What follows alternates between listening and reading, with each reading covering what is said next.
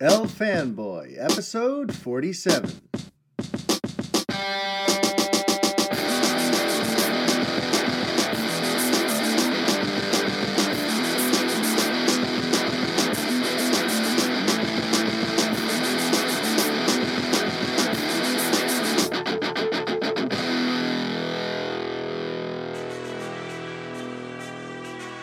Hi everybody, Mario Francisco Robles MFR here with you, and this is the 47th edition of the Fanboy podcast. How is everybody doing out there? As some of you know, I wasn't doing so well myself earlier this week. I had some sort of stomach bug, and that prevented me from locking up with my Revengers cohorts on the Revengers podcast, so we had to scrap that. The good news is I seem to be out of the woods. My stomach no longer seems to hate me. The bad news is that there's just some sort of sickness traveling its way through my home. I mean, it began last week.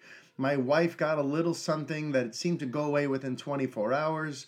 But then I got the stomach bug. And then my daughter, my 6-year-old, we don't even know what it is yet. We had to go to the doctor yesterday and get her tested. They tested her for strep and for the flu, and I guess we're going to find out today what it is, but she hasn't been in school since Wednesday.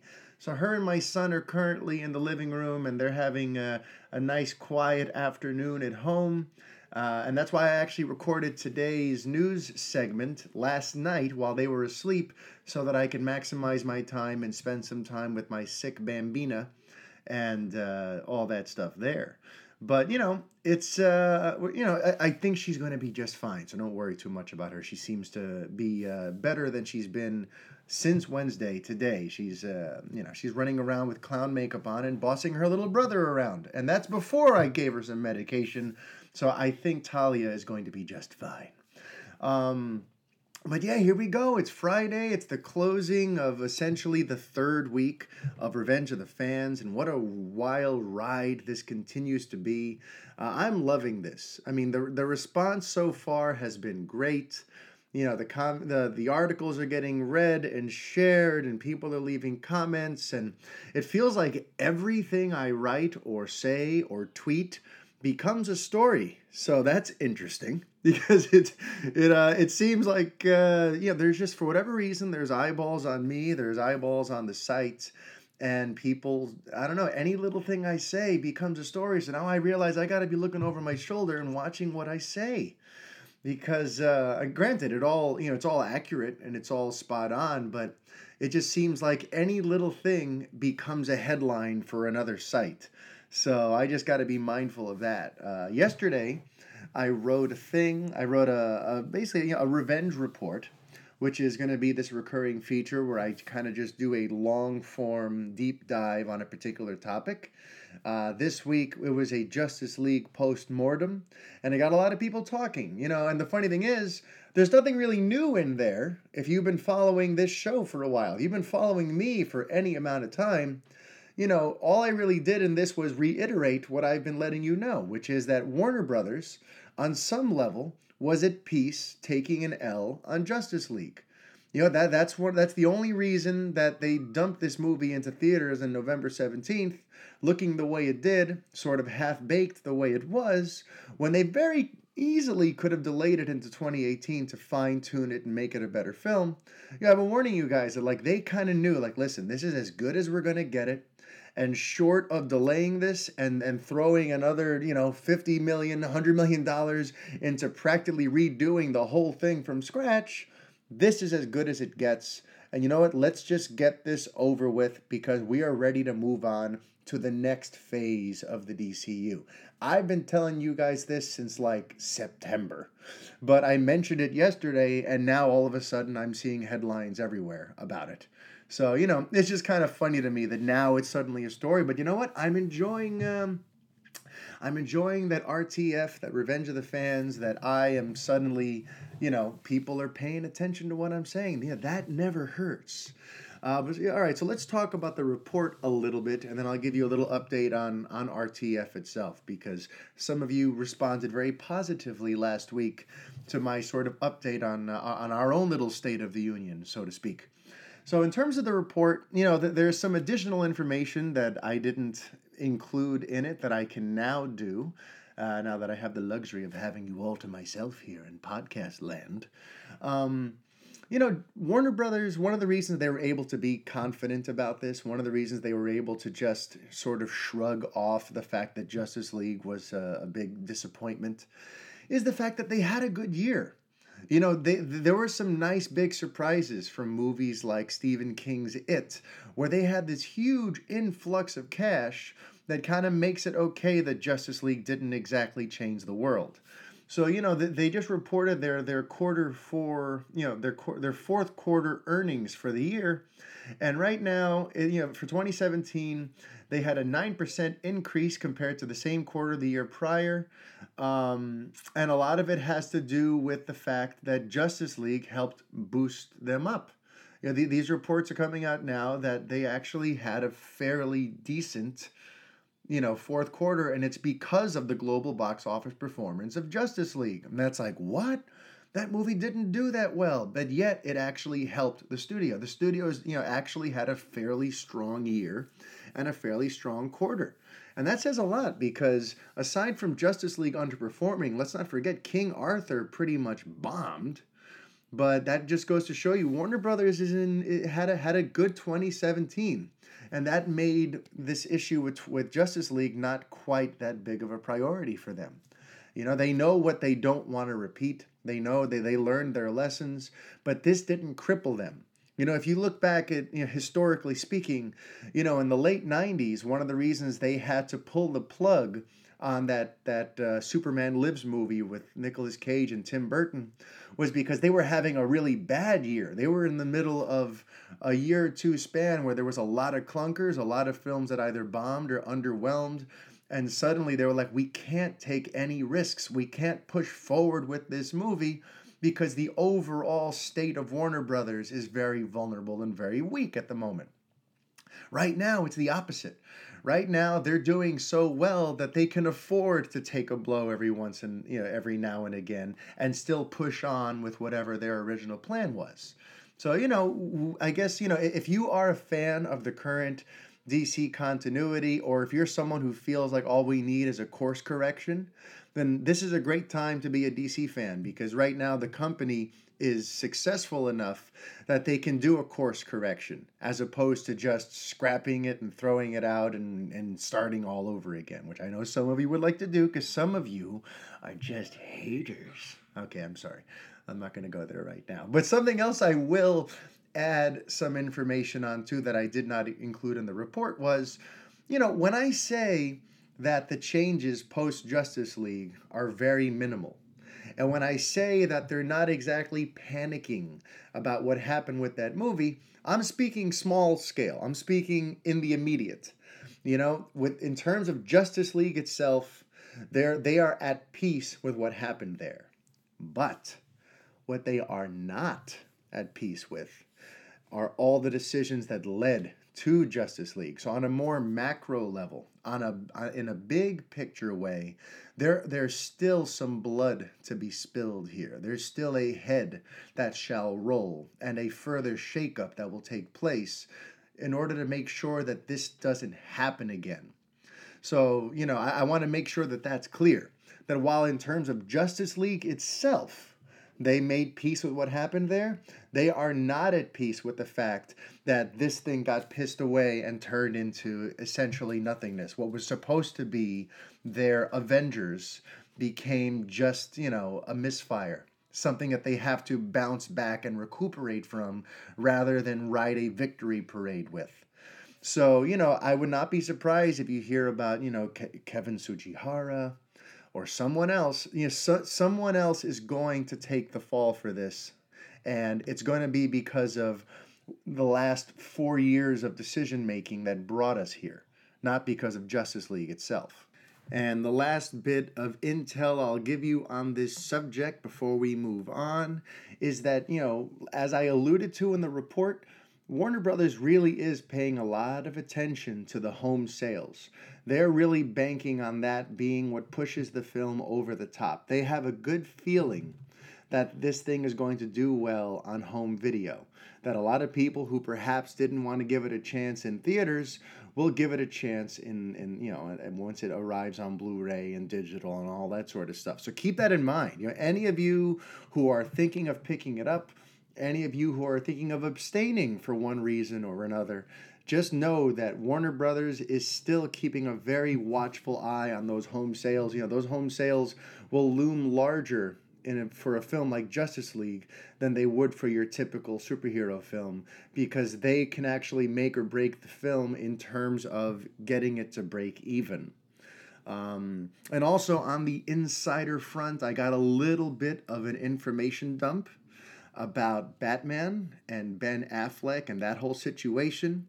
Unfortunately, I'm not going to share it right now, not because I'm trying to tease you, but because there's a lot to unpack here, and it doesn't exactly, it doesn't really clarify the situation. The situation is still somewhat fluid, so I don't want to just just kick that beehive for the heck of it. I'm working on a more full-fledged Revenge Report style deep dive on this subject, and that will be on revengeofthefans.com next week. But just know, I get lots of questions on the Twitter about updates on this whole thing, about Batman, about Matt Reeves, about Affleck and Gyllenhaal and all that sort of stuff. And just know I'm going to provide some semblance of an update next week, as I finally got some fresh intel on what is a very murky and very sort of incongruous story to talk about, because there's so many angles to it and there's so many wild cards to it. It's just, it's funny. I'm starting to come out on the other side. For a little while there, I was tired of talking about Batman and Affleck because I was writing about this stuff ad nauseum when I used to write for Latino Review, LRM. And it got exhausting to have to cover this subject. But now it's starting to become fun again, because I feel like, now we're on the other side of it, and there could be some really exciting things to share. And I'm working on some stuff, so keep an eye on the site. While we're talking about the site, I just want to point out that right now it's being handled primarily as a labor of love.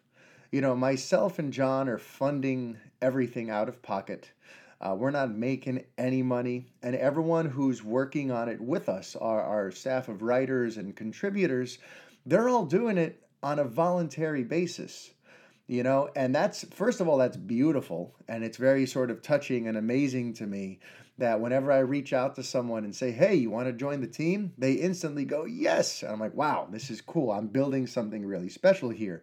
But by that same token, since it is just like a labor of love, that can make it kind of hard to make a steady workflow and to make sure you guys have enough content and that the site is performing on all cylinders. Because basically the way it works is, aside from a couple of us full-timers, everyone else can kind of just drop in and drop out whenever they have availability to contribute, which is fine. Everyone's volunteering, and it's a team effort, and it's beautiful. But that's what makes the funding so important. That's what makes things like Patreon so important. And that's why we're going to start trying to find ways to monetize the site, and anything you can do to support. If you go to patreon.com/revenge of the fans, the sooner this thing can start making some money, the sooner I can start paying a dedicated staff. And that means the sooner we start having more news stories, more daily editorials, more video content, more podcast content, because I really want to give you guys everything. I want this place to be the mecca for geeks and fanboys and fangirls around the world. I really have sky-high ambitions for this thing. And, the first step in doing that is having a dedicated staff who has a shift, who has, commitments that they're going to meet every day. And I can't really lock anyone down to do that if I can't pay them. So really consider becoming part of the Patreon and helping us crowdfund this thing, because we're here for you. We want to be a voice for the fans. We want to be a sounding board for you. That's why we post reader vlogs and reader columns, and we encourage you to interact with us on the podcast and send in topics and interact with us in the comments of the articles. We want this site to live and breathe with you, to be a part of your daily routine.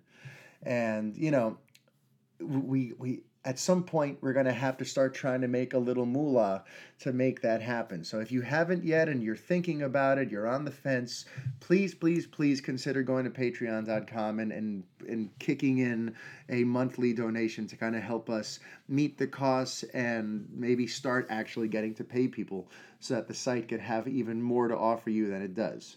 Because right now we've been offering you plenty, but it's kind of with our, we're kind of winging it as we go, trying to do our best to, spin all kinds of plates at the same time. It ain't easy. And sometimes I have to remind myself that this thing only just started. We're only 3 weeks in. So, it's going to take some time, I guess, to get this thing up and running and firing on all cylinders.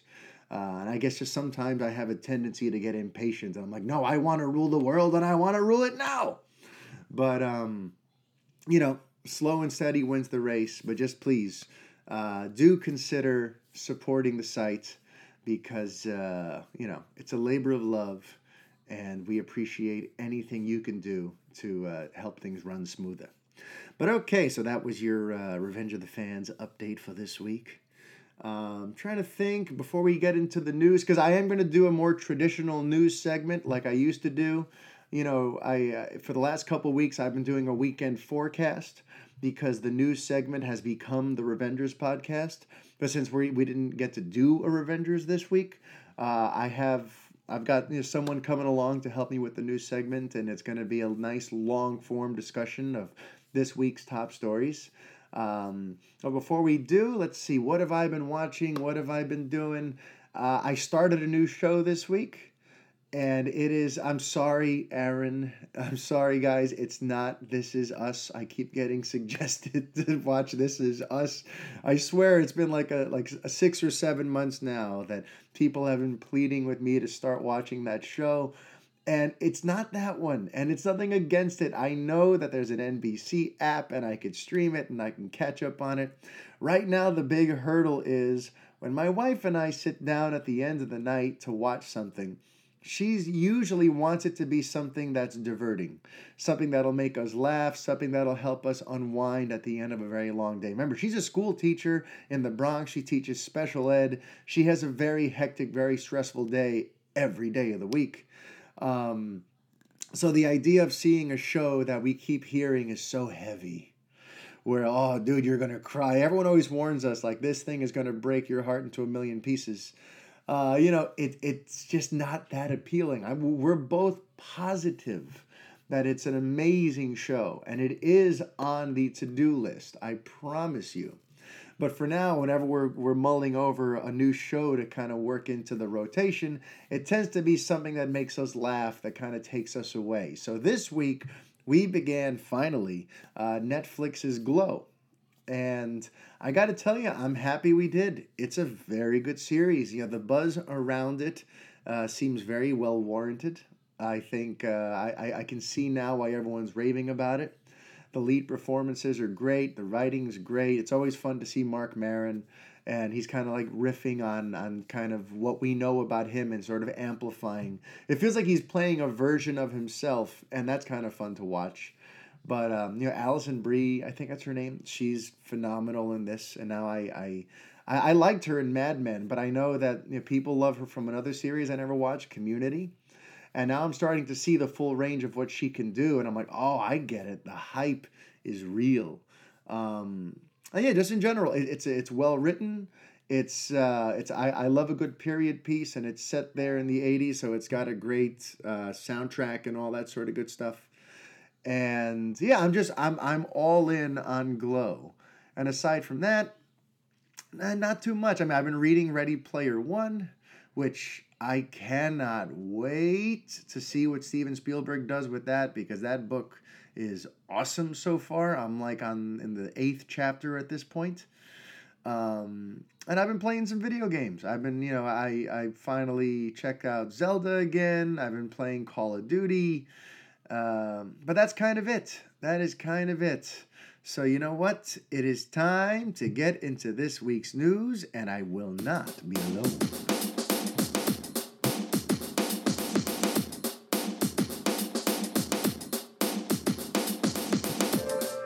All right, guys, since I couldn't get you a proper The Revengers podcast episode this week because of my stupid stomach, I promised you I'd make it up to you here on Fanboy this week, and I'm living up to that promise, because right now, right here with me is my partner, one of my partners from The Revengers podcast, Mr. Brett Miro. Thank you for having me. Oh, it's always a pleasure to have you, Brettison. How have you been? I'm well. Have you, was the wait arduous? I know I kept you hanging. There were a couple nights we were going to record, and I just bailed at with 10 minutes left. Yeah. Do you have a whole podcast? I don't know. Are you all pent up and ready to pod? I'm ready to pod. I am pod ready. Then let's pod the hell out of this. Our lead story this week concerns the latest comments from Mr. Kevin Feige regarding bringing the X-Men into the Marvel Cinematic Universe. Brett, why don't you read the quote about all that? Yeah. So in our article we have at a press junket for Black Panther. So Feige was asked regarding that subject, what's going on with the X-Men, basically. And his quote is, "The truth of the matter, as I understand it, is the deal has to be figured out. There's been no communication. We're not thinking about it. We're focusing on everything we've already announced. If and when the deal actually happens, we'll start to think more about it. Until then, we have a lot to do. It would be years away. We've announced everything through 2019, so none of those would be adjusted." Yes, none of those would be adjusted. So that means that Black Panther, Avengers Infinity War, Ant-Man and the Wasp, Captain Marvel, Avengers 4, whatever that ends up getting called, and the next Spider-Man movie with Tom Holland, none of those are going to have any sort of X-Men teases or anything whatsoever, according to Feige here. I know some people were probably looking forward to that, maybe thinking maybe they could somehow squeeze a post-credit sequence into the next Avengers, or maybe even a Storm tease in the Black Panther somehow. Yeah, I heard all kinds of crazy people were just praying for something to happen sooner, but it's not going to happen according to Mr. Feige. What do you think, Brett? I mean, honestly, I'm fine with it. The only thing is yes, I think everybody would agree they want to see Hugh Jackman just appear alongside the current cast of Avengers. I totally would love to see him as Wolverine. So don't get me wrong, but at the same time, this X-Men franchise has actually been running for a pretty long time. And even though they kind of rebooted it with First Class and then totally just then blended them together and unrebooted it basically. It's been going for a long time. It could use a reset, I think. I mean, the timeline is a mess. And then just to kind of I guess randomly start popping them into movies now, I feel you'd end up with an Iron Man 2 situation where now these movies are all getting bogged down trying to just build setups for the next big tentpole, come together movie. So I get nervous if you're going to start shoehorning them in. So I'm what, take your time. And I think they probably should reboot. We know probably a lot of the actors that are currently in some of these Marvel film roles, aside from the newer cast ones like Brie Larson and probably Benedict Cumberbatch, stuff like that, who've only been a movie in. A lot of those other guys Evans and Downey, even Hemsworth, I could see them maybe stepping away. A lot of them have hinted at that, but I don't know, they might come back for that sweet Marvel money. So, so I don't know. I think they're going to leave anyway, where you're going to probably have to start casting new actors in the roles, almost like a James Bond kind of thing, or how they used to do the earlier Batman films. It was the same Batman with just different actors. We just acknowledged, just basically accepted it. Yeah.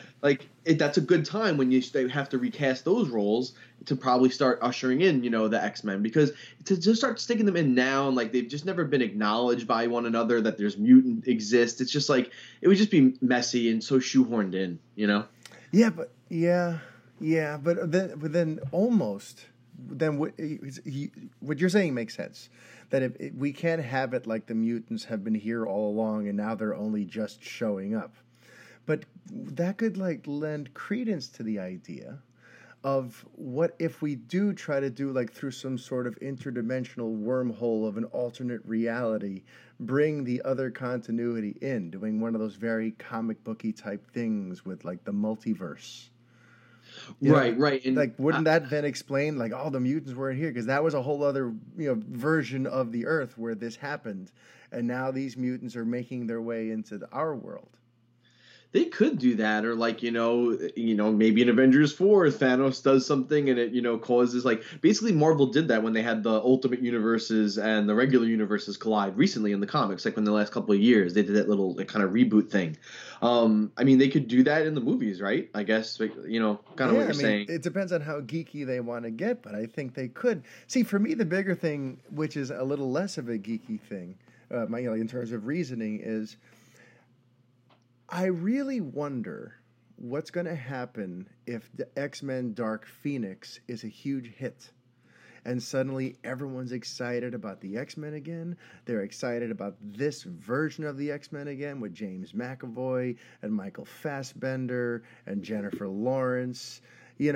What happens then if the X-Men are suddenly beautifully rejuvenated and they rise from the ashes like the Phoenix? The franchise itself comes out of this little slump it's been in since Apocalypse. What do you do if you're Marvel Studios? What do you do if you're Disney? Do you look at this now thriving hot property and still just go, man, we're going to reboot you? Or do you reconsider and do you go, okay, we should try to get this version of them into our world somehow? Yeah, well, I think, basically what you just said, you kind of nailed it. I think it depends what this movie does. If this movie does become a hit for them, because like I know obviously like a lot of people were very high on Days of Future Past. I personally wasn't. I actually skipped Apocalypse altogether. I didn't see it. And Good I heard that for one was you. kind of like meh. And then, so if this one comes back on an upswing, but I think it needs to be better than Days of Future Past. It needs to be like Logan good. You know what I mean? Yeah. Well, so if it gets there, then yeah, I think Marvel says, hey, let's just open the weird parallel dimension wormhole and jam them together. I think it does that. But if this kind of does lukewarm again, I think that's just an easy right there. I think it's dead in the water as is. You know what I mean? You're gonna have two lukewarm films and all that money spent, and like the cast are getting bigger. I think you cut your losses. Yeah. You wait till this deal goes through, and then you have Marvel work their magic.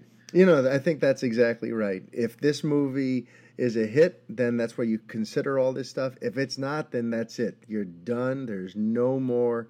This Dark Phoenix will just be the end of the series, of that continuity.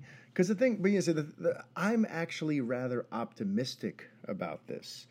Some people want to crap on. I mean, first of all, this franchise, I guess it's just, you said it's been around a while. It's been around almost 20 years. And when you're around that long, people just get tired of you. And there's always that backlash. And right now, I feel like it's very popular to crap on Fox's X-Men movies. Everyone. Suddenly, people act like X2 wasn't amazing. Suddenly everyone they forget about how awesome First Class was. People just forget and it's like, all right, let's all just dump on these X-Men movies. But, I think this will be the end if Dark Phoenix doesn't pull it off. But what I was getting at, is that I think Simon Kinberg is a wild card here. I've liked some of what he's written. I like that he's been a producer on the series and he seems to have I've had conversations with him. He's seen the good ones and the bad ones. He's seen the good ones and the bad ones. Yeah, he's made both for better or worse. Yeah. But I feel like, he at this point, he may know exactly what it takes to get this thing going. I mean, the fact that he hired Hans Zimmer to score it, the fact that he's trying to make this truer to the books, and because, the early X-Men films were like, they very loosely referenced real X-Men stuff. Now They're trying to go really like this is the adaptation of the X-Men that you know and love. I have a feeling Dark Phoenix could end up being a big win. Everyone's sleeping on it. Right now it's popular to just shrug off the X-Men franchise. But I just have this feeling that we're going to be very pleasantly surprised by Dark Phoenix.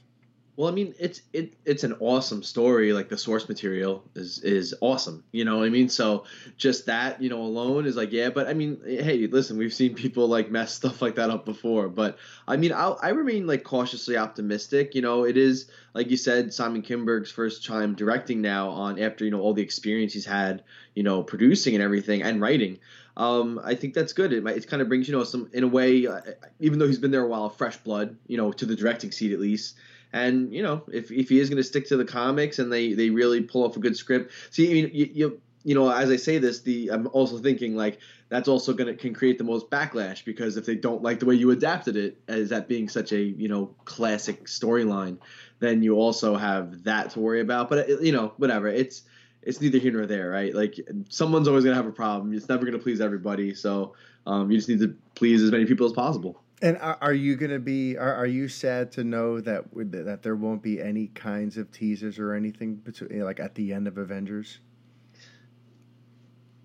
Oh, for like X-Men, coming in or anything? Nah, I'm not upset about that. I mean, I mean, I've been used to so long this stuff being apart, anyway. So like, I'm not just gonna get upset now that like, oh, now there's not. And this deal's not done. Also, the Fox. I mean, it's gonna happen. Like, I think it's gonna happen. It's just like the whole transition period. It's gonna take at least I think till the end of the year, they say, right? So we're looking at like the fall or winter that they actually take over. So I don't know. It just gives you something to look forward to, moving down the line. But like we said at the beginning, kind of come full circle. They got stuff planned out for a while. They have like the next 6-7 films already. So I mean, we got stuff coming. There's plenty on the pipeline. Well, speaking of things that are coming, like Black Panther is coming down, and I can't believe the hype around this movie. Like, it's taken me by surprise. Have you gotten a load of all this? Yeah, I've checked all that out. I'm in the same shoes as you. I'm like so surprised. I was like, wow, I can't believe like, not that I didn't think it was going to be good, but like I was like, wow, I can't believe like people are really taking to it. And that's just awesome and exciting for like a lot of reasons. Yeah, like because for me, like I thought like my expectations for this, I have always thought of Black Panther as on like the Doctor Strange tier of heroes in terms of popularity, in terms of importance to the overall MCU. I feel like I didn't grow up on Black Panther. To me, he's a sort of obscure character. I just, I know my only exposure to him is through Captain America: Civil War. Beyond that, I couldn't tell you who or what Black Panther really is. Yeah. So, and I just kind of, like, for me, Doctor Strange was sort of the bar. And Doctor Strange opened to $85 million. And to hear that right now, certain circles think that it could actually beat Deadpool's February record of 151 million is like, whoa. This thing is on fire, and I guess I shouldn't be that surprised. Marvel likes to pull out these, they know how to make hits, and they know how to market their movies and when to release them. And I guess, releasing Black Panther during Black History Month was probably a stroke of genius. Oh, yeah, they timed everything perfectly. I mean, and I just like, this thing looks like it's going to be a runaway train.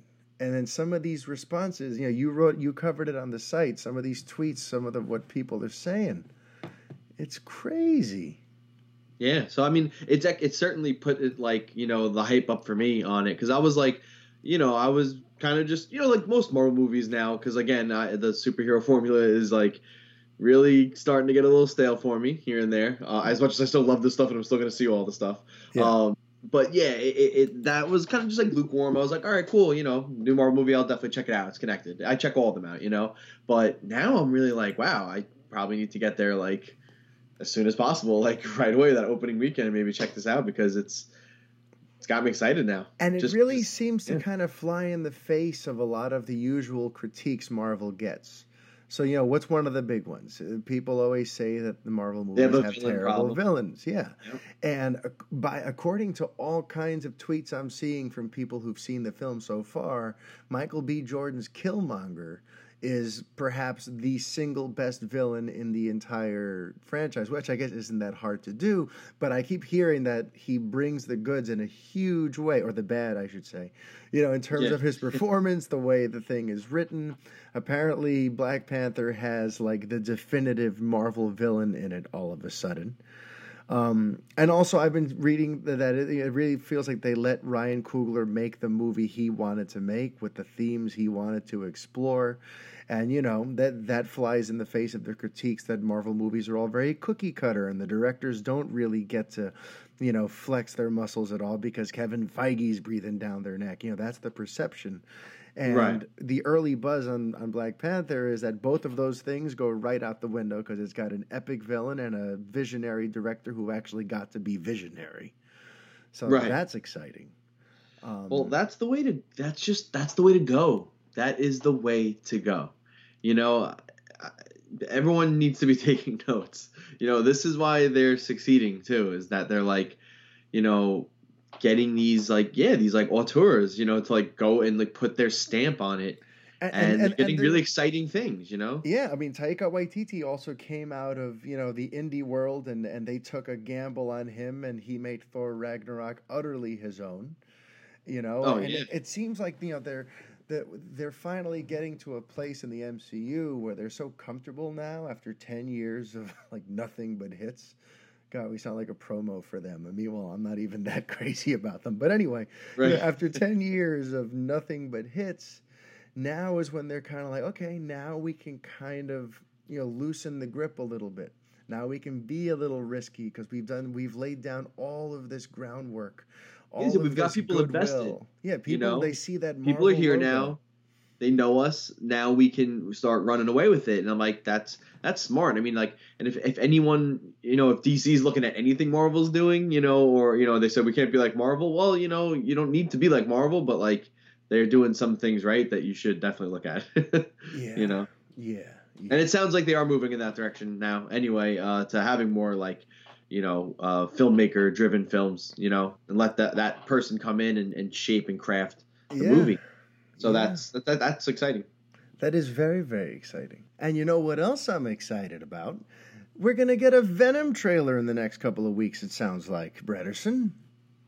Yeah, I love the announcements that there's going to be a trailer. Well, yeah, I mean, it's one of those things where like it wasn't really announced, but people like to analyze everything.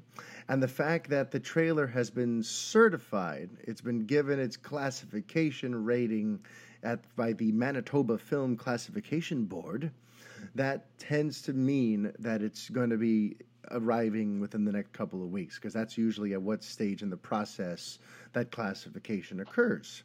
Right. So right now it's a lot of tea leaf reading. No one's actually announced it yet, so I guess we can't get too excited. But if that happens, I mean, I don't know. I don't know how to feel about this movie, Brett. I really don't, because on the one hand, I love me some Venom, I love me some Tom Hardy, and I'm a big fan of Ruben Fleischer. I love Zombieland, and I think he's awesome. So there's so much that I love about the film, but then there's still this whole weird thing about whether or not it's in the MCU. Are we actually going to get that rumored Tom Holland, Peter Parker appearance that does tie it all together? Or are we dealing with a Venom movie that exists in a world where there is no Spider-Man? Because to me, that would make no sense, and it's very, very frustrating. So I don't know how to feel about this movie. How do you feel about this movie, Brett?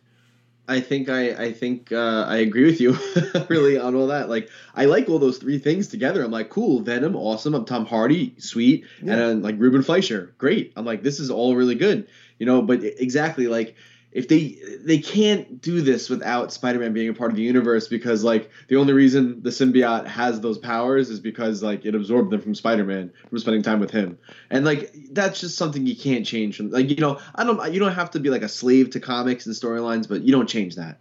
Like, that's just silly. So yeah, Tom Holland better show up, and then maybe Venom will be the villain in Spider-Man 2 in the MCU. Maybe they actually are going to do that, and they're going to borrow that character also. That would be my ideal situation. But I just don't know. And I feel like I remember it being announced and casting Tom Hardy, and then like I feel like I didn't even know it was filming, but then like I saw it was like filming wrapped, and I was like, oh, they shot this movie already, like Yeah, they're going and really like fast. nothing's leaked yet either, like as far as like images of Venom or anything, which I think that's cool that we haven't seen it yet. And Well, like, I mean, in fairness, they can't because it's going to be all CG'd on top of him. He's not in a yeah, but they costume. might have like concept stuff already. So I'm not like Yeah. really set photos, obviously, but like, Yeah, that's true. I and mean, it's like, do we know, is he doing motion capture or it's yeah, all he's CG? doing mocap. He's doing Oh mocap. God, thank God. Yeah. But I'm still nervous because the rumor that it's going to be like the multiple symbiotes. Yeah. Like, is this just going to be like a CG symbiote fest, just like wet tar being flung everywhere in different colors? Yeah, I mean, they better get those effects down amazingly if there's going to be multiple symbiotes, and that's going to be like the bulk of the third act, I assume.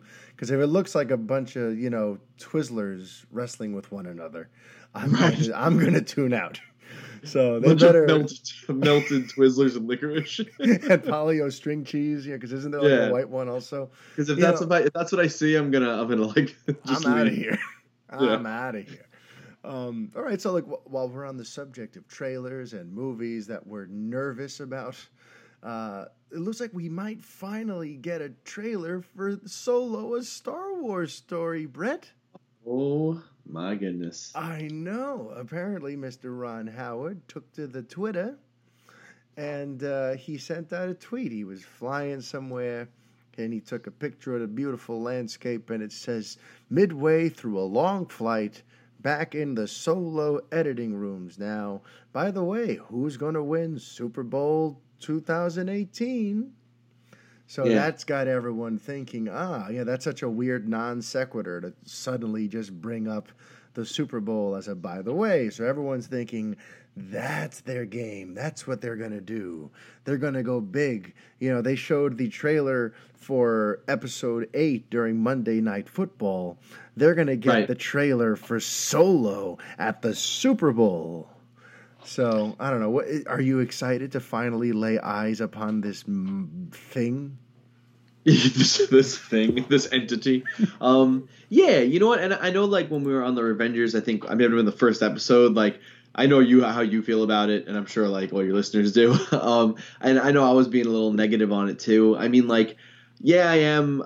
Like I said, I'm cautiously optimistic. I don't mean to like hate on the film. Like, I hope it's good. I don't want it to be bad. I don't want to see a bad Star Wars movie. You know what I mean? I love Star Wars. I love this stuff. And despite the fact that like I'm like I don't know if this was the movie we needed out of these original like anthology films and stuff, but I mean I'm looking forward to it. I want to see it. And hey, you know what?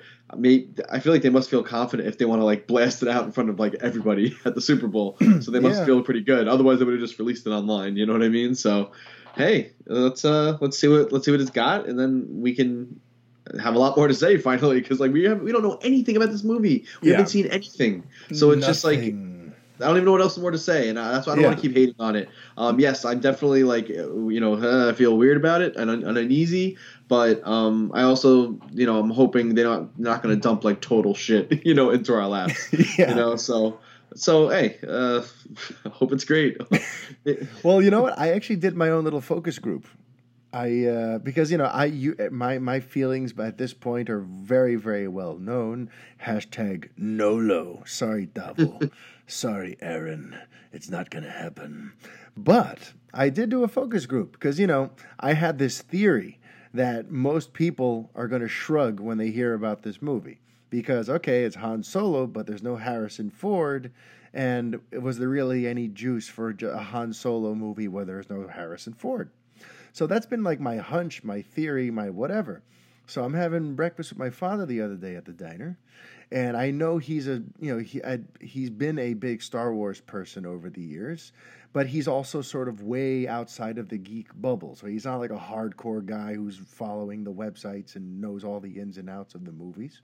So I'm like, I wonder, I'm going to spring this on him and see how he feels, because he had no idea that there was a Han Solo movie coming. It's January, and he has when we had this breakfast, it was January, and he had no idea that there was a Han Solo movie coming in May.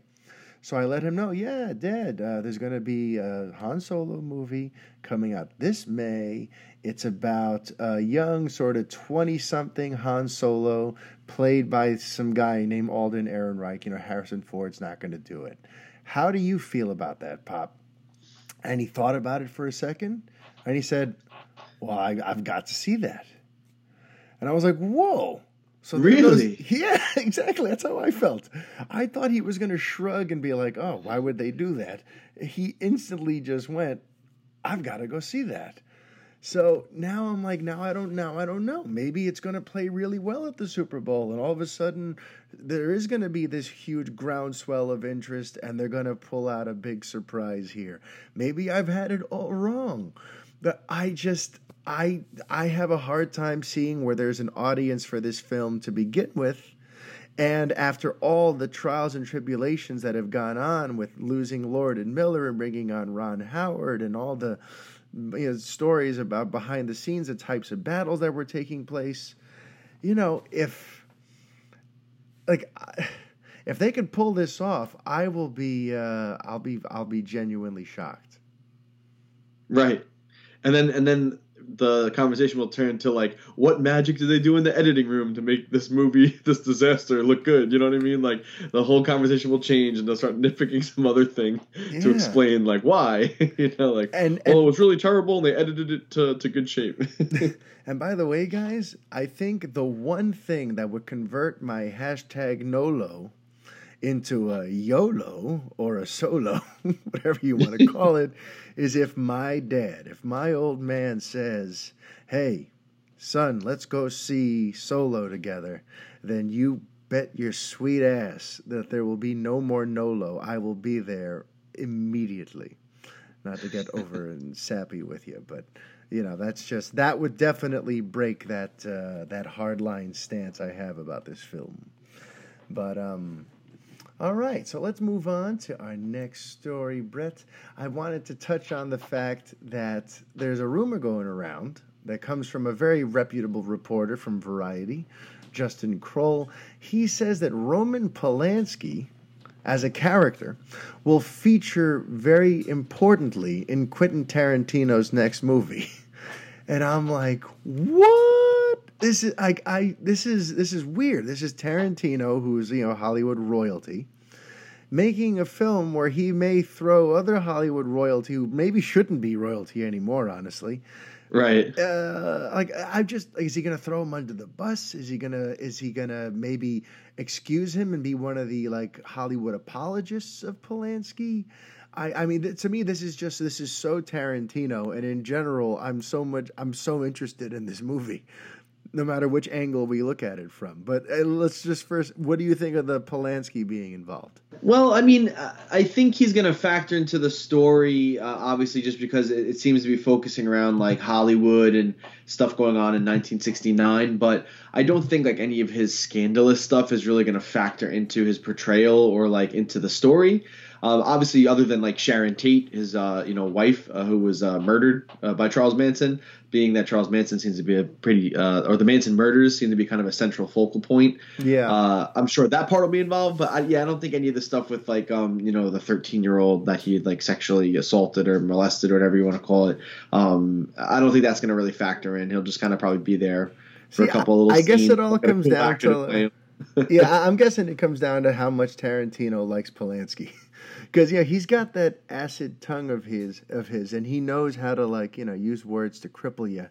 I almost if for whatever reason Polanski was on his shit list, I have a feeling that he would have a field day with that character in the movie. So I guess it comes down to whether or not Quentin likes the guy. I think. Now, in terms of your interest in the movie itself, I mean, where are you at? It sounds like it's going to be insane. And with this cast, with potentially Brad Pitt or Tom Cruise joining in, what's your interest level at, Brett? Oh, I'm all in. It's Tarantino. Sounds like they're already assembling amazing cast. It's a really, just interesting, time period to set the film in and focus on all the stuff going around. Obviously way before my time. So I don't know. I think it's interesting. I'm all in. It's going to be just crazy. It's definitely going to be crazy. And by the way, I'm waiting for the accusations against Tarantino to come. Doesn't he just seem like the type of guy who women I in was gonna Hollywood would have say, stories about? I was gonna say, I'm like, how has he not like said or done anything creepy? Because like he creeps me out when I like watch him in interviews. I'm looking at a Like, picture of him right now, and I can't yeah. look at it straight in the eyes. It freaks me out. Like, I mean, he's also well known for having like a big foot fetish. You know what I yeah, mean? that's why Like, he always closes up on Uma Thurman's toes in every possible, even movie she's not in. Just somehow there's always a close up of her toes. I don't know how he pulls he that comes off. into like Scorsese movies and he's like, "Hey, let me get a couple of shots of someone's toes here."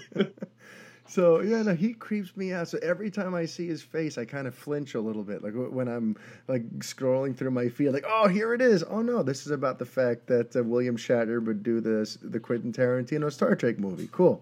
And I'm scrolling. Oh no, here it is. Oh no, we're talking about the fact that he's making a movie with Brad Pitt or Tom Cruise.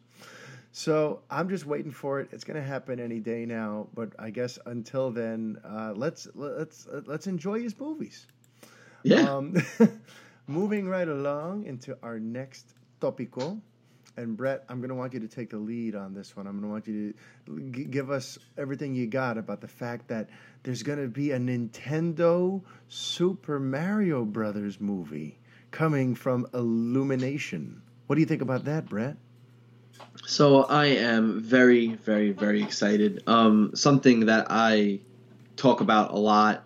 Obviously not in any public forum, but something that I've been talking about for years. To yourself when you're driving? Yes, just talking to myself in my head.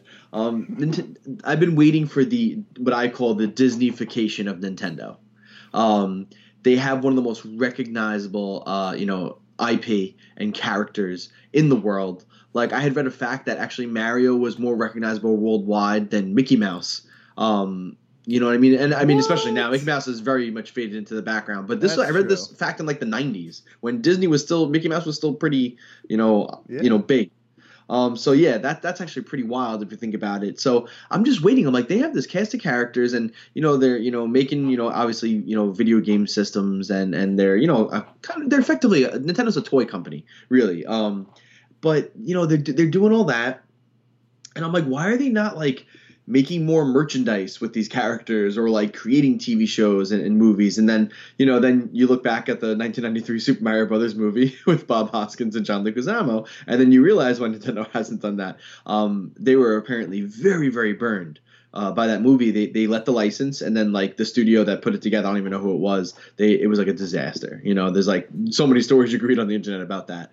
So after that, they basically like tightened up. They clammed everything shut, and they were like, we are not letting anyone touch our characters or our IP. We have to have full control, and they're finally starting to branch out, do that now. Like you're seeing more Nintendo merchandise, and then it was, I think, only a matter of time before like the animation's so good now. Nintendo's own animation is phenomenal in the like recent Mario games. They look really, really awesome. So Illumination, you'll get. I put a little in the article I posted today. Reporting the news.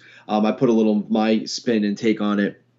They do beautiful animation. Their movies are not like maybe the most amazing things, and stuff like that. But Nintendo's going to be guiding this one. Shigeru Miyamoto, the creator of Mario, and he's like head creative fellow at Nintendo.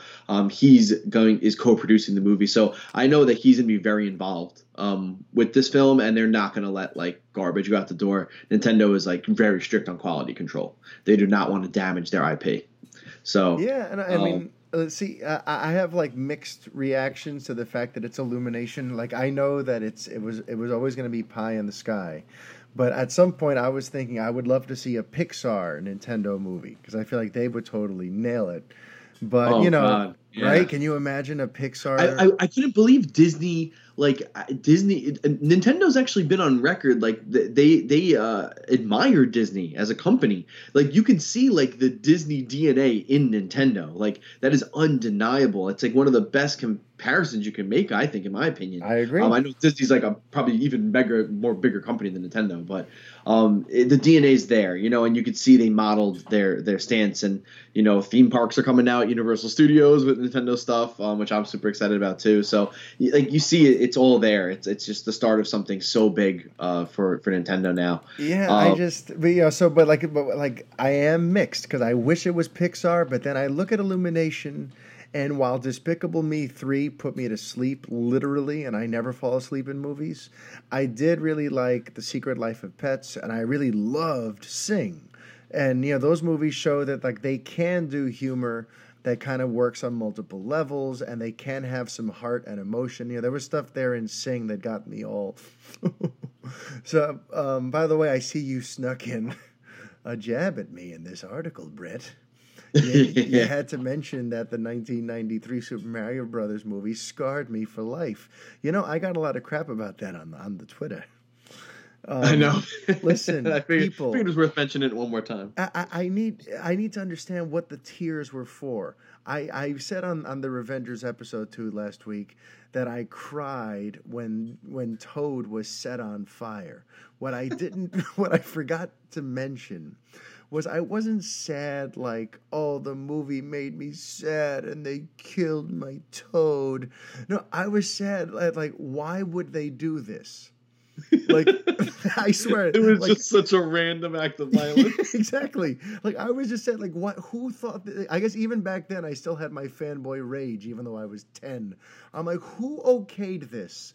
Who thought, oh, you know what we should do? We should take one of the core characters in the Super Mario mythology, turn him into a weird lizard man, and set him on fire in the movie. Like, I was upset and outraged that anyone thought this was a good idea. Let's light a human being on fire. It's a great idea. It's the awesome. kids will love it. So, like, that's what I was crying. I was crying for good taste. I was crying about decision making. I wasn't crying because I was sad that Toad was dying. All right? I just had to clarify that. But I digress. I'm excited to hear there's going to be a Super Mario Brothers movie. I'm sure it's going to be a step up from the Bob Hoskins, John Leguizamo movie. Yes, and I can only imagine that Toad will not end up on fire in this one. No, I do not think Nintendo will allow that. Like I said, they are so protective, which like that's the only thing that's giving me making me feel better about it. Otherwise, I'd probably be in the same boat as you. Yeah. But I think Nintendo understands their characters, and I mean, kind of, they're a video game company. Mario's a video game character. You go back, especially in the recent years, and I'm probably going to write I'm definitely going to write a big feature for the site, kind of examining a lot of this stuff. So I won't go too in depth here. I want to do that, but the recent like Mario titles, like the mainline Mario titles, and especially like the little Mario RPGs that have been released. There's like the Mario and Luigi Superstar Saga series, which is like 3 or 4 games in that, and then also Paper Mario. The Nintendo's own localization team, which is the ones who take all the Japanese dialogue and rewrite it for an American audience. It's called the Nintendo Treehouse. They have an amazing crew there because their localization on some of those recent Mario games has really been phenomenal. And, the mainline Mario games is just like, hey, Princess Peach got captured, go save her. There's not much story. Miyamoto famously hates story in Mario games. He's like, let's just get you guys playing the game. Here's the setup, go play. But the RPGs, being that they're role-playing games, they have to have a story. They're like 20, 30-hour games. So they've actually done some very creative stuff and created some really interesting characters that are, exist outside of the Mushroom Kingdom. So I'm gonna go into a lot of that stuff, I think, in my feature. Nice. But, there's a lot of stuff they can pull from, and they've written some really, really genuinely funny dialogue. Like, I remember playing those games, in my 20s, and, like, I'm 30, I'm about to be 32. Like, as an adult, I'm playing these games like laughing out loud and giggling to myself. Like, some of it's great, and it's not potty humor. It's not like just stupid grunts and noises that Illumination gets a little criticized for. It's actually genuinely funny plays on words and just good writing. We could just say that, good writing. And that's what it needs. It needs good writing. All right. You know, All right. so Now I want to. and I think Nintendo will allow that to happen. I hope their own people can be involved somehow in the writing. That I'm would be the sure they best. will. That yeah. I don't know if they'll have people on the team, but I think they're going to oversee everything because, like, like you said, they're very, very protective. Now, Yeah, while we're like talking, hawks. yeah, while we're talking Nintendo movies, I'm going to spring something on you, because yeah, right. Yeah, so Mario is getting the animated treatment. Zelda. Let me ask you, because I know that you love Zelda almost as much as I love Zelda. And by the way, I just started playing the last Breath of the Wild again to check out all the new DLC. I've actually never checked it out with the DLC. Oh wow. So I literally booted it up yesterday, I downloaded all the updates, and I started it, and I'm terrified because I'm going to lose my life in there again. Yeah. Oh, so good. Anyway. But all right. So if they were to ever make a Zelda movie, would you want it to be like a live action Lord of the Rings style sword and sandals epic? Now, even though there's no sandals, but you know what I mean. Or Right. would you like it to be an animated feature like Mario? Yeah, well, I don't know if you remember, there was a rumor like maybe 2 years ago from like, I think Wall Street Journal that Nintendo was in talks with Netflix to create like a live action Zelda TV show that was described as like a family friendly Game of Thrones. And I was like, oh, that's like really interesting. But I'm like, I don't feel like a live adaptation, like if they don't put the right budget behind it, it's just never going to do it justice. So I think I almost would rather see an animated one. Some of the Zelda, like, typically doesn't have like a realistic art style. Every game just has like a new, different, fantasy, style, kind of look to it. And they change that and evolve that with every title.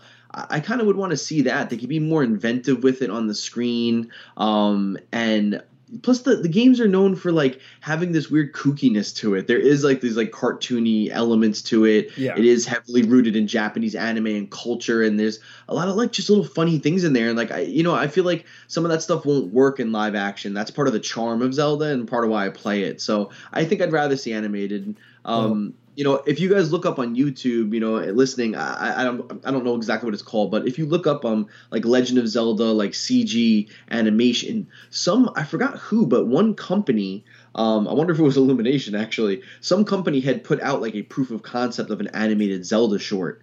It kind of had like a Wind Waker-ish, but not as cell shaded style to it. yeah. And it was really well done. It was pretty cool, and I was like, I would watch that, if they turned that into something. You know what I would watch? Because by the way, I agree with all your points, but I still want a proper live action.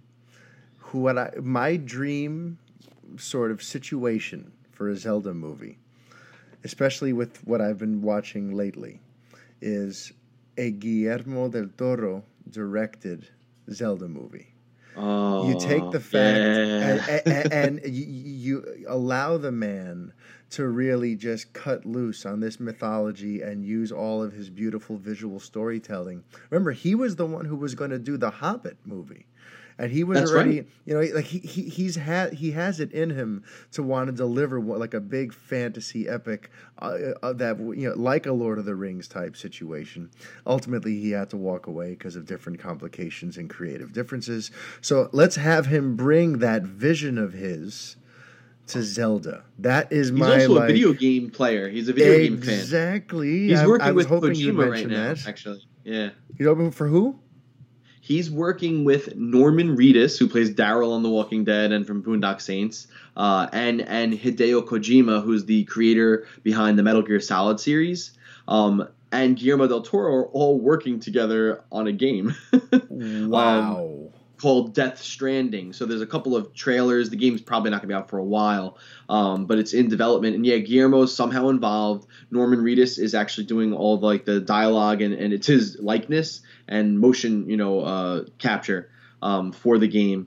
And yeah, they're like all like buds. Yeah, It's actually one of the coolest mixes of people you ever see in your life. Well, I got to check that out now. But I'll show you some cool videos. Yeah. Yeah, you will. But the fact that you mentioned that he's a gamer, and that's another thing that brought him to mind. Like, I feel like if you get this man the Zelda IP and just let him do what he does, I think it would be like a classic. I think we might have our first great live action video game movie if that were to happen. Yeah, if it was him, I mean, yeah. And even with the kookiness, even with some of the offbeat stuff, like if you haven't seen The Shape of Water yet, but there are lots of these little like, where the hell did that come from? Little bits of kooky, unique, standout moments. I feel like he would nail it. It would be epic. It would be fittingly creepy when it had to be, when he's off dealing with the Bobgoblins and all that sort of stuff. I would want him to do a Majora's Mask adaptation if he was to do it. I would just say have him adapt Majora's Mask story, because that is creepy and dark and fit his style perfect, and give us the Zelda show that we wanted. All right, that's it. I'm going to start like a petition. We need to get Del Toro to make a Zelda movie. That has to happen. I'm 100% down for that. I'll add one more thing before we slide off the subject. Shout out to Luigi's Mansion, that series, and specifically the second game, Luigi's Mansion 2 Dark Moon. I don't know if you've seen footage or played that game. It's for the Nintendo 3DS. The animation in that, on that little 3DS, is amazing. The game looks like a Pixar movie. It's that good. Wow. And that was something too, like when I heard the animation thing, I was like, I don't even know if you need to do a Mario movie. Do a Luigi's Mansion movie. It's basically like animated Ghostbusters with Luigi sucking a ghost with a vacuum. It's hysterical. It's so well done. They create the mood and atmosphere in the game so well, and it's essentially Ghostbusters. It really is. It's like it's a good Ghostbusters game. We don't have that. I have a good feeling about what's going on with Nintendo. Remember, like a couple years ago, it was kind of rough being a Nintendo fan. Everyone was saying like, they should just shut down on the hardware and just become a software company. It just, in general, Nintendo has kind of had its back against the ropes. And I feel like this sort of expansion can actually not only make them number one again, but make sure they're viable for pretty much ever. And in terms of if they finally start crossing over into the multimedia realm, you got me thinking about we got the movies. What if they made a Luigi's Mansion TV series for one of the animated networks, like Disney XD or whatever, one of those. We had those Super Mario shows. Remember when we were kids? We had the animated. The brothers. Yeah, Captain Albano doing Mario. And then we also had, I don't know if you remember, there was actually a 3D animated Donkey Kong Country TV show. I do not remember that at all. Yes. There was a 3D, like, the animation had, like, no detail. It was, like, everything looked like plastic, basically. But it went on for, like, a season or two with the Donkey Kong Country show. Like, so they've actually dabbled in it, none of them have been like. But now is like if they really make this partnership with Illumination and Universal Studios, Universal Pictures, a real thing, where now they're ready to embrace the multimedia element. You got movies going, you got TV series going. I'm thinking about like a Star Fox series with Duke Killer, an animated Star Fox series. God. Well, they did actually little anime shorts for the last Star Fox game on Wii U. Well, then expand that on YouTube. And turn it into awesome. a TV show. You know what I mean? Like, they're really good. Like all of a sudden, it becomes this awesome cycle where they're hooking in new audience members, and then when the game comes out, they're going, "Oh, I got to check this out." Yeah. Then they have the built-in gamer audiences for these properties. They're going, "Oh, there's a show about this game. I should check that out." Like it's a perfect, symbiotic relationship that they can have there. Give me a Zelda anime. That would work. I mean, Netflix also. Netflix. I don't know if you've seen Mario. There's a Castlevania show on Netflix, an anime. Oh, I have heard about that. Produced by Adi Shankar, yeah. Yes, and I liked it a lot. It was only 4 episodes last year, but the other 8 episodes are coming out shortly. I think in another month or two or something, they're coming out, and I really liked it. I thought they did a great job. It's a good adaptation. It was fun. Well, if Nintendo can get in on that with the TV series and getting hit movies made, then we never have to worry about Nintendo again, Brent. We can finally take that off of our stress list. Nintendo would be just fine. Miyamoto's even directed a couple of Pikmin shorts, like little short films with Pikmin.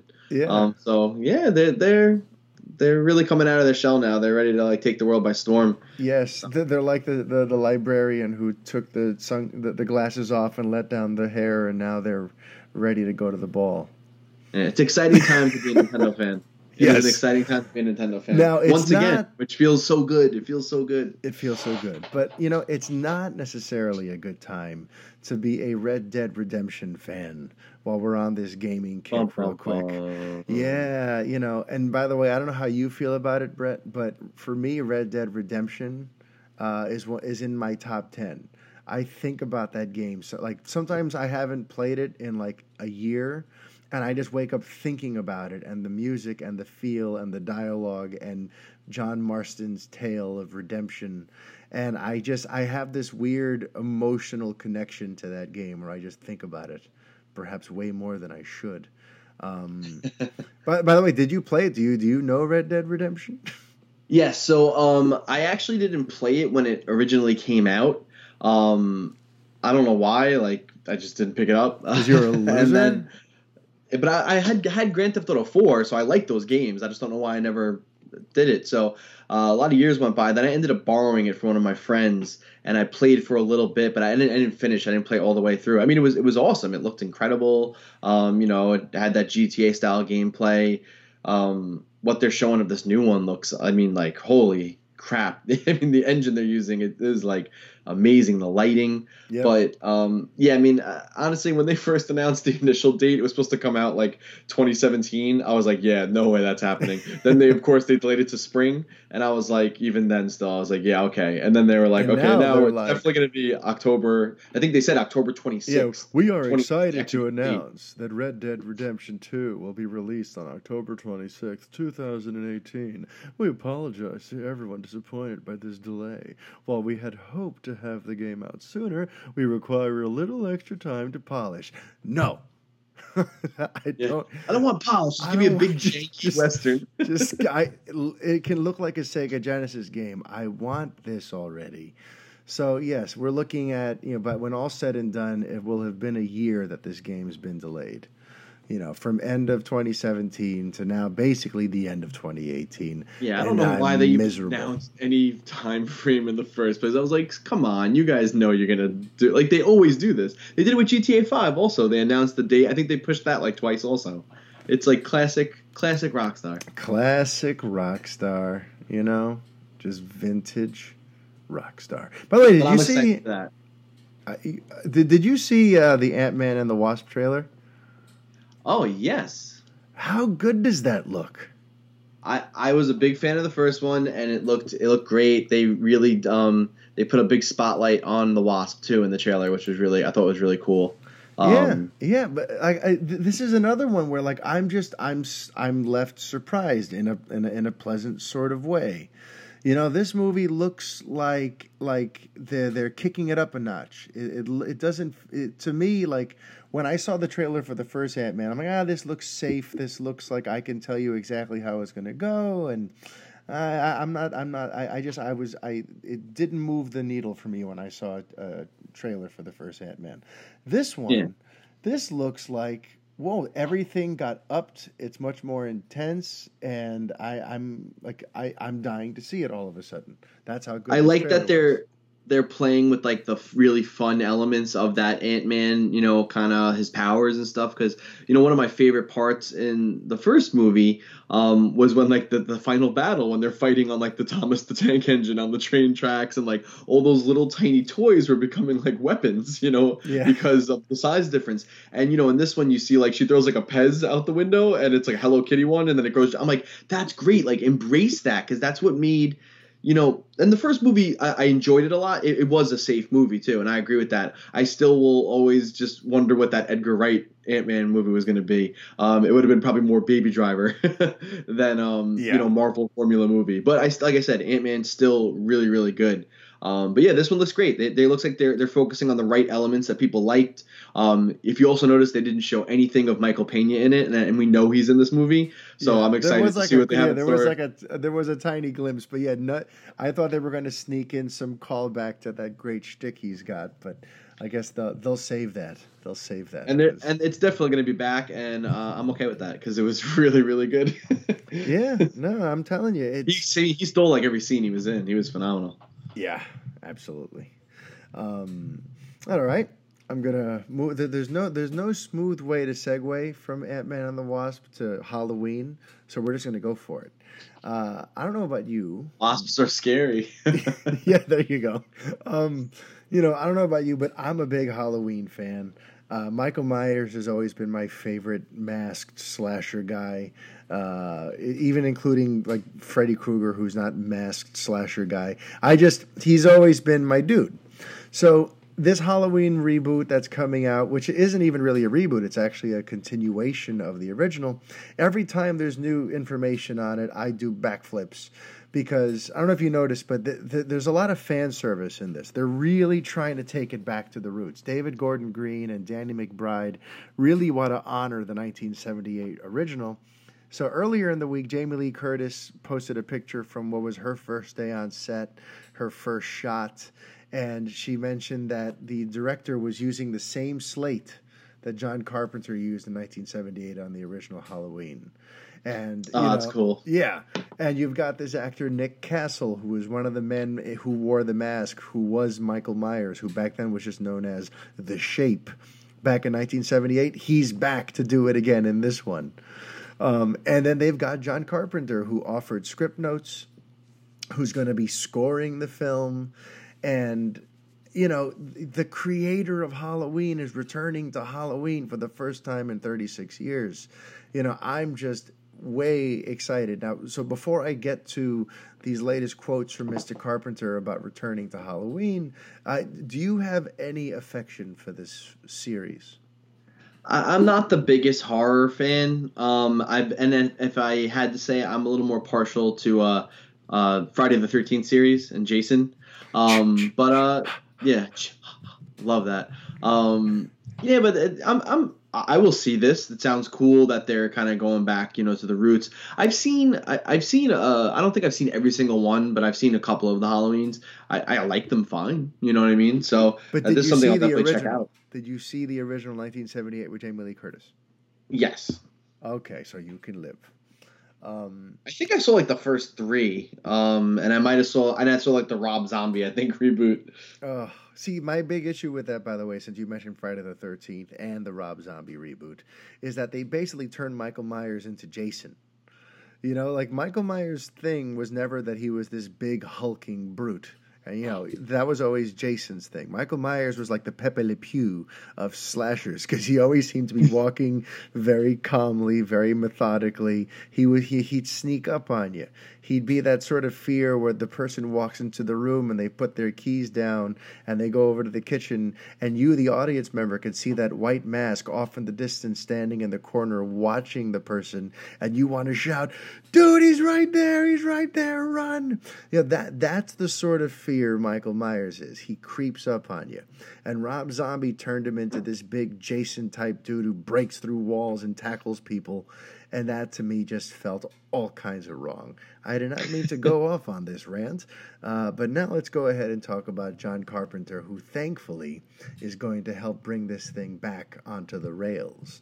When he was asked by Rotten Tomatoes, what it was like, what it took to bring him back to Halloween, he said, "Well, they asked me. The rights went back to Miramax and Malek Akkad talked to me and he wanted me to do something. And then Jason Blum, who's the biggest horror producer in Hollywood, talked to me. He was going to produce it. They were willing to pay me, which is always a good thing. So I said yes." And in the past, he's brought up too, he's never minded when they crank out a horrible Halloween movie because since he's the creator, he gets that check in the mail. He just, he's very good about just being blunt and not being too precious about any of this stuff. Doesn't seem to take himself all that seriously. But anyway, so he continued in this and he says, "I talked about the Halloweens for a long time, the sequels. I haven't seen all of them. I don't even know what really was there, but finally it occurred to me. Well, if I'm just flapping my gums here talking about it, why don't I try to make it as good as I can? I could offer advice.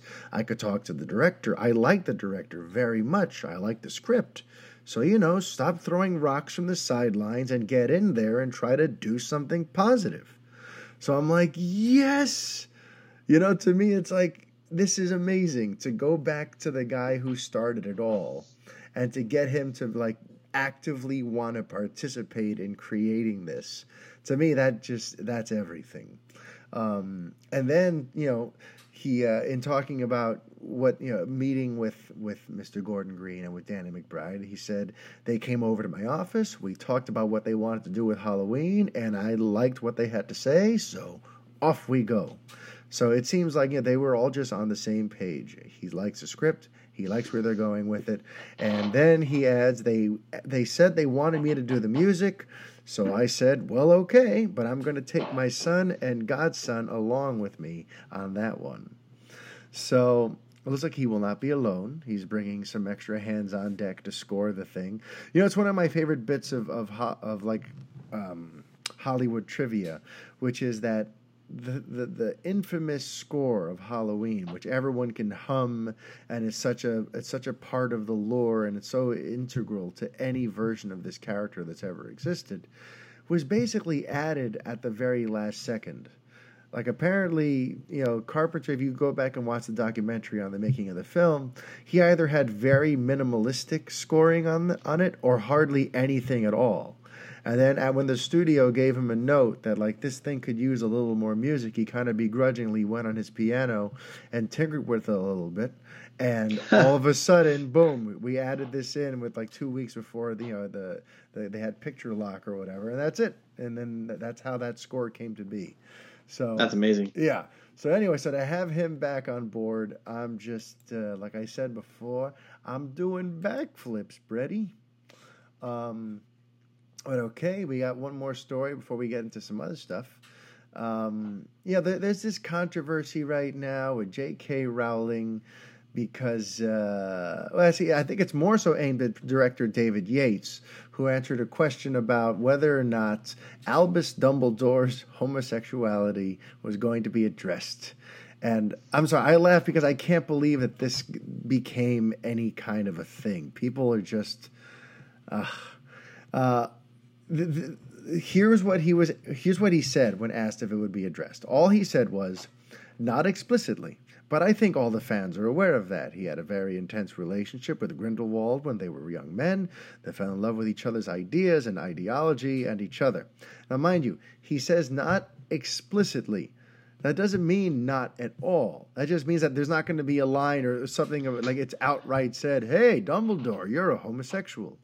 Right, there's not going to be like a steamy locker room scene, you know what I mean? It's just going to be like you'll see the two men admiring each other. Maybe you'll have some flashbacks to that or whatever the case. Yeah, or they'll just be it'll be subtext. It'll be in the performances. It'll be something that's alluded to without stated.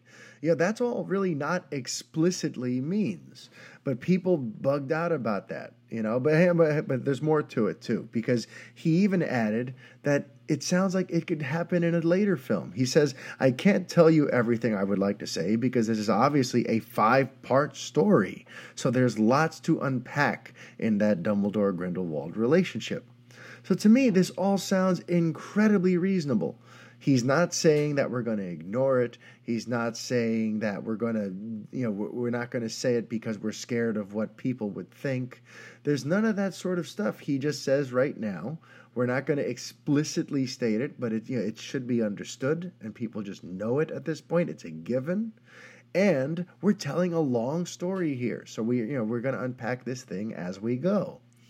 And people flipped out. All kinds of tweets, all kinds of outcries and backlash against Mr. Yates, against J.K. Rowling, who wrote the script and who's also the person who decided that Dumbledore is gay, and they feel like she's kind of being too lenient here, that maybe, instead of just talking about it, you should, demonstrate it more, make it part of the storyline. They think she's hiding. So she finally just came out on the Twitter, and she wrote, being sent abuse about an interview that didn't involve me, about a screenplay I wrote but which none of the angry people have read, which is part of a 5-movie series that's only 1 installment in, is obviously tons of fun. But you know what's even more fun? And then it's a gif of Little Yachty muting. So she mutes people when she sees this kind of kerfuffle. And you know what? I think that's a totally apt response. I can't believe what passes for controversy nowadays, and that people get this riled up about statements as seemingly innocuous as what David Yates said. I mean, can you believe any of this? No, it is. It's absurd. It's like they asked a question and he said like no, basically. And he didn't say no, but like you know what I mean. Like he answered a question. That's all he did. It's not like like you have to. It is a sensitive subject. Like you have to be careful with like that stuff. But you can't just like shoehorn that into a movie. Like you said, you can't just have like a line in there, like a throwaway line that's like, oh yeah, and Dumbledore's a homosexual. Like it needs to be integrated into the story. It needs to be dealt with like the right way. So. Yeah, and it is a 5-part series. Like maybe one of the films is gonna like dive very deep into that. Like so people are just jumping the gun. Like everyone just wants to, get mad right off the bat. And it's like if it doesn't pertain to the story, like you don't need to pump it into the movie. You know what I mean? Like if it's not gonna serve the story, then it is just like throwing it in there. Listen, like my wife says, sometimes you just gotta take a pill and chill. Yeah. People are just like, I don't, it's absurd. This shouldn't be controversial. People need to move on. But speaking of moving on, I think, we're done with news. I just want to take a look at what's coming up, a quick look at the weekend forecast in terms of movies that are opening. And honestly, it's a whole bunch of films I've never heard of. So, the films going into a larger than usual release this week. There's one called Winchester. Winchester currently has no score on Rotten Tomatoes, so it's not only not on my radar, doesn't seem to be on anyone's radar. There's another one opening up called A Fantastic Woman, Una Mujer Fantástica. Apparently, Fantastic Woman has an 89%. It's got 61 reviews in. It looks like a charming sort of indie film. Then there's this one called Bilal, A New Breed of Hero. Got a 47%. We got Braven. It's got 7. I've heard of none of these. Did you say Braven? Braven, not Brazen. Braven has 73% on Rotten Tomatoes. And the other one is Before We Vanish, which with 23 reviews currently, and it's at 74%. Unfortunately, since I know nothing about these films, I cannot suggest you see any of them. At this point, I would say of the films that are out, things that you must see are, I would think, The Post. It's definitely the highest on my to-do list. So if I was going to go to the movies this week, that would be the movie I go out and see this weekend. What about you, Brett? Didn't you say you were going to go see Hostels? Yeah, I'm going to see Hostels. I didn't get a chance to go this week, but okay. I think next week I will definitely be checking that out. Now, let me ask you. Am I saying it right? Is it Hostels or Hostiles? How would you say that word? I think it's Hostels. I tend to want to say Hostiles. Me too. But I think it's Hostels because Hostiles sounds stupid when you say it out loud. But I feel like I've heard it like that in Call of Duty, where like hostile missiles. I don't know. You got to watch out for these hostiles. I don't know. I think I'm just gonna call them Hostiles. Hostels? How about Hostiles? I don't know what to call it, but so you didn't see it yet, so I can't ask you what you thought. So in terms of what's out, you know what I think? I think I'm going to see it, and then I'll tell you what I thought. So that's still number one on your to-see list, Hostiles. Yeah, I mean, it's that, and then basically Black Panther, I think, right? All right. Yeah, for me, I still need to see Jumanji, but for some reasons, I've been on this Spielberg kick, and I've been reading Ready Player One and getting excited about that movie, and I've been in a Spielberg state of mind for like several weeks now, really.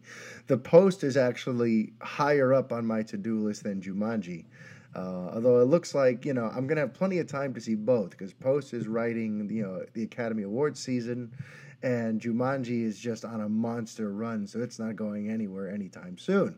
In terms of box office projections, I'm not even going to bother looking at what the analysts are saying. Based on the fact that there's nothing major going into wide release, I have a feeling we're going to see like roughly the same top two. I think Maze Runner is going to repeat at number one. Jumanji will come in second place. Where I see some funny business happening is I think Hostels was in third place last weekend. Hostiles.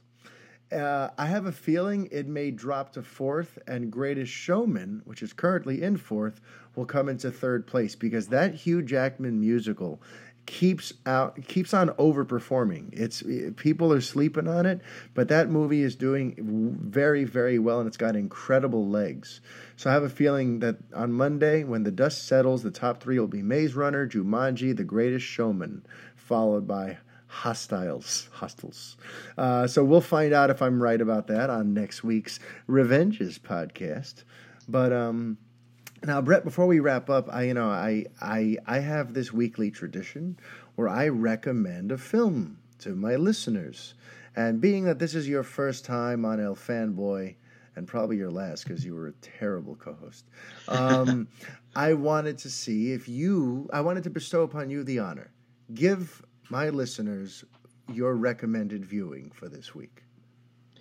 This week, check out a movie called Swiss Army Man. What? Swiss Army Man. Do I have to check it out? You should check it out, actually. Yeah. All right, it's a very quirky, offbeat kind of movie. It stars Paul Dano and Daniel Radcliffe. And what's her face is in it too. I don't even remember her name now. It's the girl. What's her face? From Scott Pilgrim. And she played Fiona or whatever, Ramona, Elizabeth. I think I know what you mean. She was just in Fargo. Wasn't she also in a Die Hard movie? Maybe. I know who Elizabeth Winstead. There yes, you go. Elizabeth Winstead. Okay. So I'll give you like a basic premise for the movie. Paul Dano is like stranded on an island, and a dead body washes up. That happens to be Daniel Radcliffe's body. He's not playing Daniel Radcliffe though. He's just like a body. I mean, that would be a good movie. Dead Daniel Radcliffe. That'd be amazing. It'd be very being John Malkovich. I like the pitch meeting. So in my movie, Daniel Radcliffe's real body washes up under shore. It's dead Daniel Radcliffe. So dead Daniel washes up, and then some interesting stuff happens, and So Swiss Army Man. Everyone, that is your El Fanboy recommendation for this week. And there is one last bit of business. There was someone who sent in a topic for us to tackle on this week's Revenges that I feel like since we didn't get around to a Revenges episode, let's handle it here.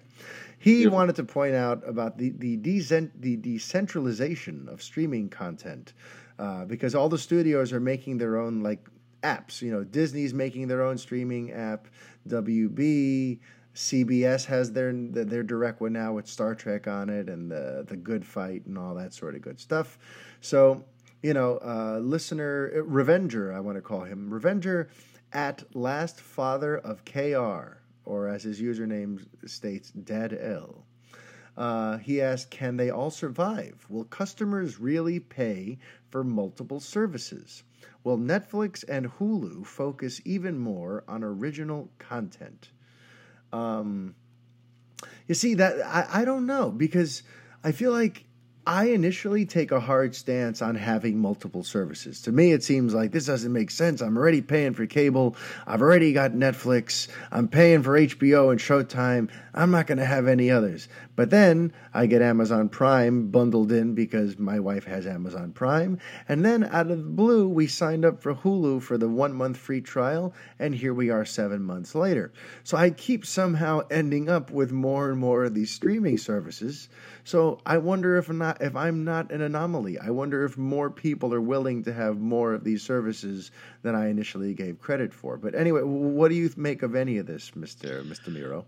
Well, it's I can't believe this happened, because the whole thing was, the cable companies, you'd get your cable package and you'd have to upgrade your package to get HBO or pay extra for Showtime and then add Stars, add, Epics, whatever, all these, there's a million channels now.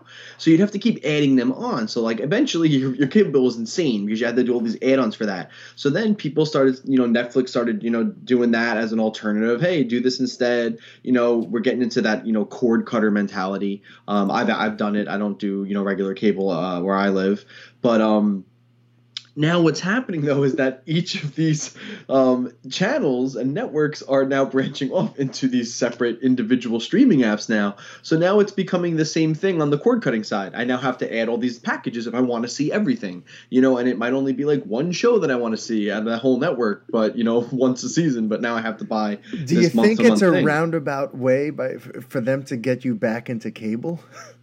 Do you think they get anything out of that?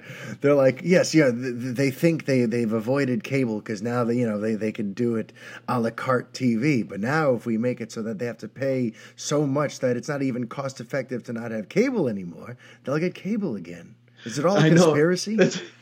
It's a good theory, but I mean, the reason obviously they're doing it is because they now get that money directly. Like HBO doesn't have to split that with Time Warner or Optimum, Cablevision or Verizon. Like they don't have to split that. There's all those licensing fees. I don't know how that all works, but you know how they're always like, we don't carry this channel anymore because like they didn't cut some deal on the back end. Who's gonna pay who? So it avoids that now. But now it's just I have to add all these. So I don't know. I think people. It's going to depend on the person, I guess. If some people are going to just say, hey, I like all these shows. I'm just going to order all these streaming services. But, for me, I'm just going to pick the ones I really, really want. You know what I mean? And I'm trying to keep low because I don't have Cablevision, out in Long Island, Optimum. I just use the internet where I live. So, but just for the internet, I pay like $90. I think I have like the 200 meg internet. It's like almost. Oh, excuse me. Yeah, well, it's almost the fastest because I'm a psycho and I'm like upgrade that stuff. So it's like $90 just for the internet, and then we actually have Sling. We do the streaming TV, and it's mostly just because my girlfriend she likes to watch TV. She likes live TV. She likes to have it on in the background. She likes it when she's going to bed, and she likes to watch some of those silly lifestyle shows and stuff like that. So it's that's the only reason really we have it. Otherwise, I probably wouldn't carry it. And I already have Netflix and Amazon Prime. So, but between those, I mean, I'm paying probably Sling like $50 a month too. So I'm probably paying like $130, $140 a month anyway. And that's probably what I would pay for cable with the basic package.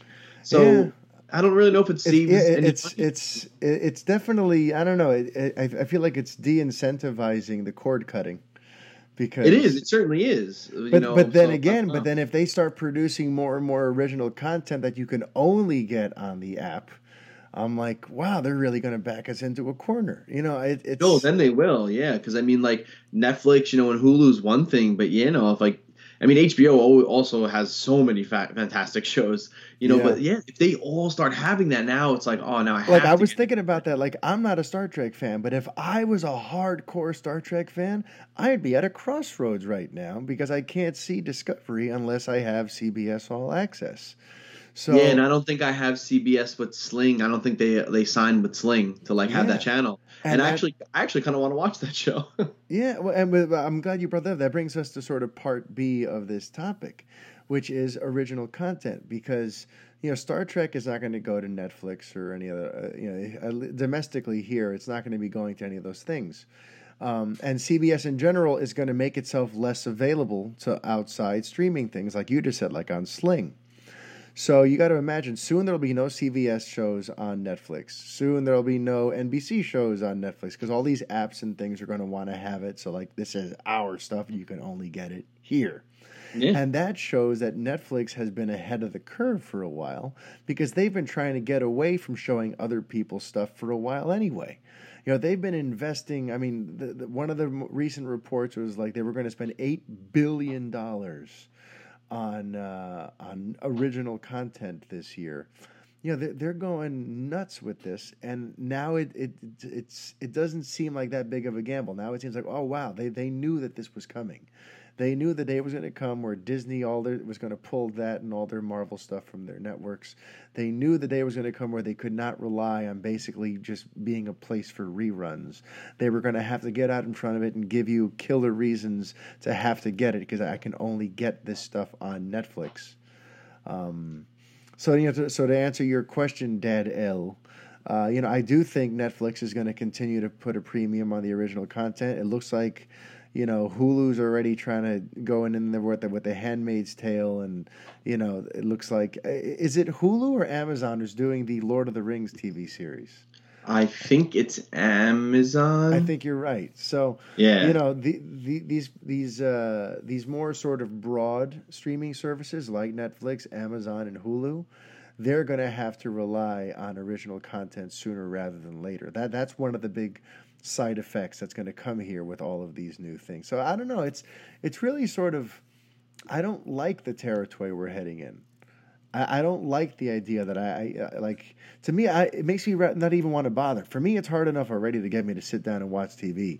If I can't just flip between NBC and CBS and see what's on, and I actually have to like open an app and search for a CBS Yeah. series, like I know. that's just too much effort. Even that is too much effort. Well, So, listen, you know what? What's going to happen is they're going to make it so complicated and annoying. It's going to push people to, get their entertainment by other means, if you know what I mean.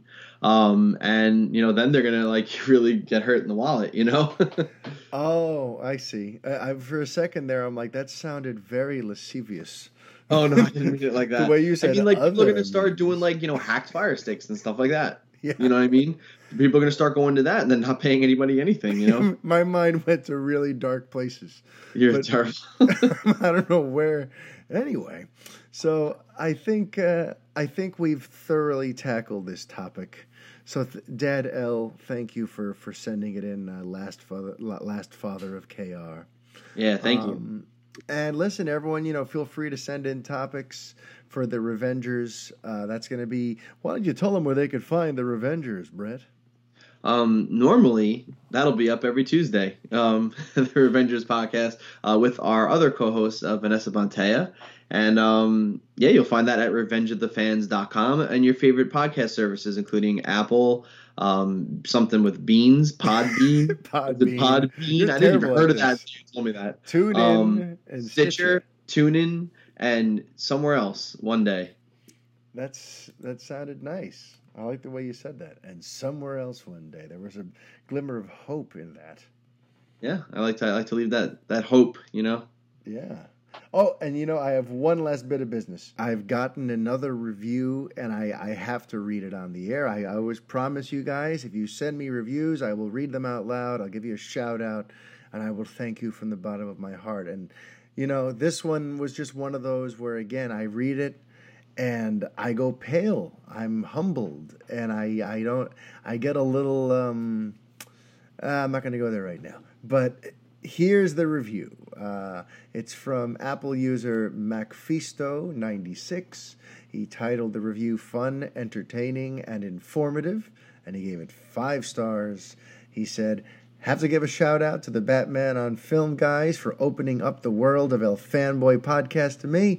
Over the past couple of months, I have greatly enjoyed Mario's takes, guests, the Mark Miller episode was epic, and the discussion of the cinematic universe. I don't always agree, but there's nothing wrong with that. The deep passion for film really comes out in every show and is discussed with enthusiasm. Just listening charges me up and makes me more enthusiastic as well. If you love films, give El Fanboy a listen. If you love comics, give El Fanboy a listen. You'll be grateful you did. Mario produces one of the best and most engaging entertainment podcasts around. The only ones I enjoy more are ancient history podcasts because I'm that kind of nerd too. Wow. MacFisto, who I know you revealed yourself, Jeff, thank you so much for writing that. I mean, I can't even tell you what it means to read that and to know that anyone out there feels that way about this little show I put together for you guys, which, by the way, it snuck up on me. We're going to hit the year mark very soon. The anniversary of El Fanboy is always going to be linked to Valentine's Day, coincidentally. So, yeah, we're going to hit the 1 year mark, and I'm thinking about ways to make that episode extra special and to give you guys, all the appreciation I can for all the support, because without you guys, there'd be no El Fanboy. Without El Fanboy, there wouldn't be Revenge of the Fans. Without Revenge of the Fans, there wouldn't be the Revengers podcast. This whole adventure would not be here if you guys hadn't spent this last year making this into something. So thank you, and thank you, Brett, for joining me as this consolation prize for no Revengers this week. Thank you again. Really appreciate you letting me be on your show. Yeah, and I buddy. look forward to speaking to everyone again next week on The Avengers. Yes, so ladies and gentlemen, until next week, adios.